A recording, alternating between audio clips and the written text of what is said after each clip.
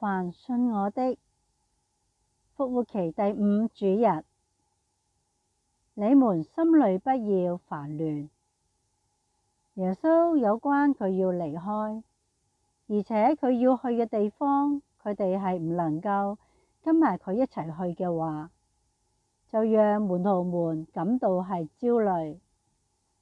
佢哋應該點樣做呢？耶穌意識到佢哋嘅感受，就勸導佢哋要信賴天主，亦都要信賴佢，然後耐心咁樣回答佢哋嘅問題，回應佢哋嘅要求。主，我們不知道你往哪裡去，怎麼會知道那條路呢？我是道路。道路比喻係指基督嘅整個生命，佢嘅核心係十字架同埋復活嘅奧跡。耶穌通過十字架去到父嗰度，因此凡願意到父嗰度去嘅，都要背起自己嘅十字架去跟隨佢。我是真理。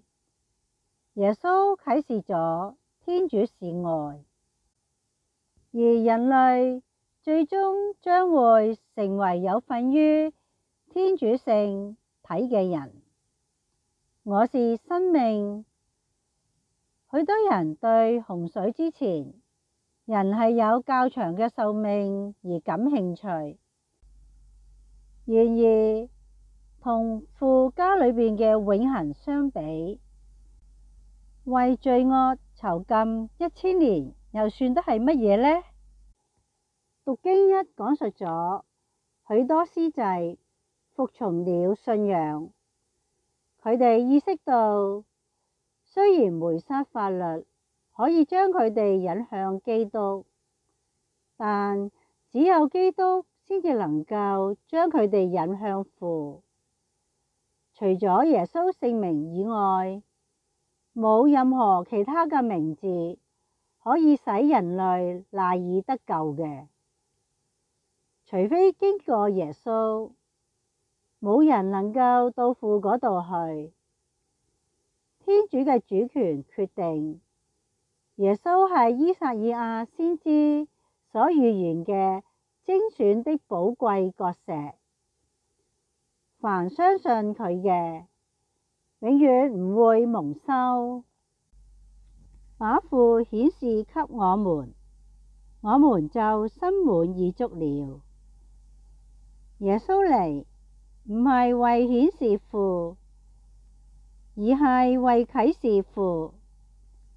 可以顯示嘅，例如奇蹟、未來事件、愛嘅道路，或者係天堂嘅實體。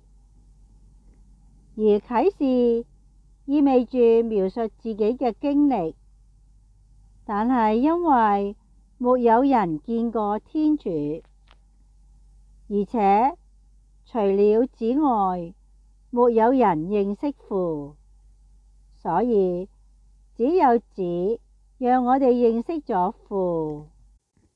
斐理伯，我和你們在一起這麼長時間，你還不認識我嗎？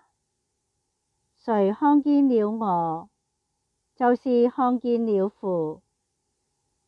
認識係始於一個邀請，來看看吧。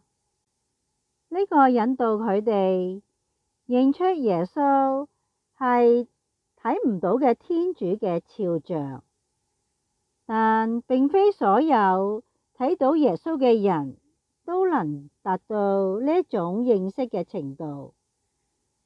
出於好奇而跟隨佢嘅人群，反對佢嘅法利塞人同埋經師，判佢死刑嘅比拉多，都係曾經見過耶穌，但係卻冇見到父。一個人但係用眼睛睇耶穌係唔夠嘅，必須係藉着信德嘅眼光去睇。除非你們相信，否則你們無法理解。門徒嘅數目大量咁樣增加，好多司祭服從咗信仰，其中有斯德望同埋斐理伯。宗徒們為佢哋兩個人覆手。斯德望喺耶路撒冷，佢在百姓中顯大奇蹟，行大徵兆。斐理伯到撒瑪利亞傳福音，亦都顯咗好多大嘅奇蹟，以活石建成嘅屬神殿宇，教會迅速咁樣成長，因為耶穌實現咗佢嘅諾言。我實實在在告訴你們，凡信我的，我所做的事業，他也要做，並且還要做比這更大的事業，因為我往父那裡去。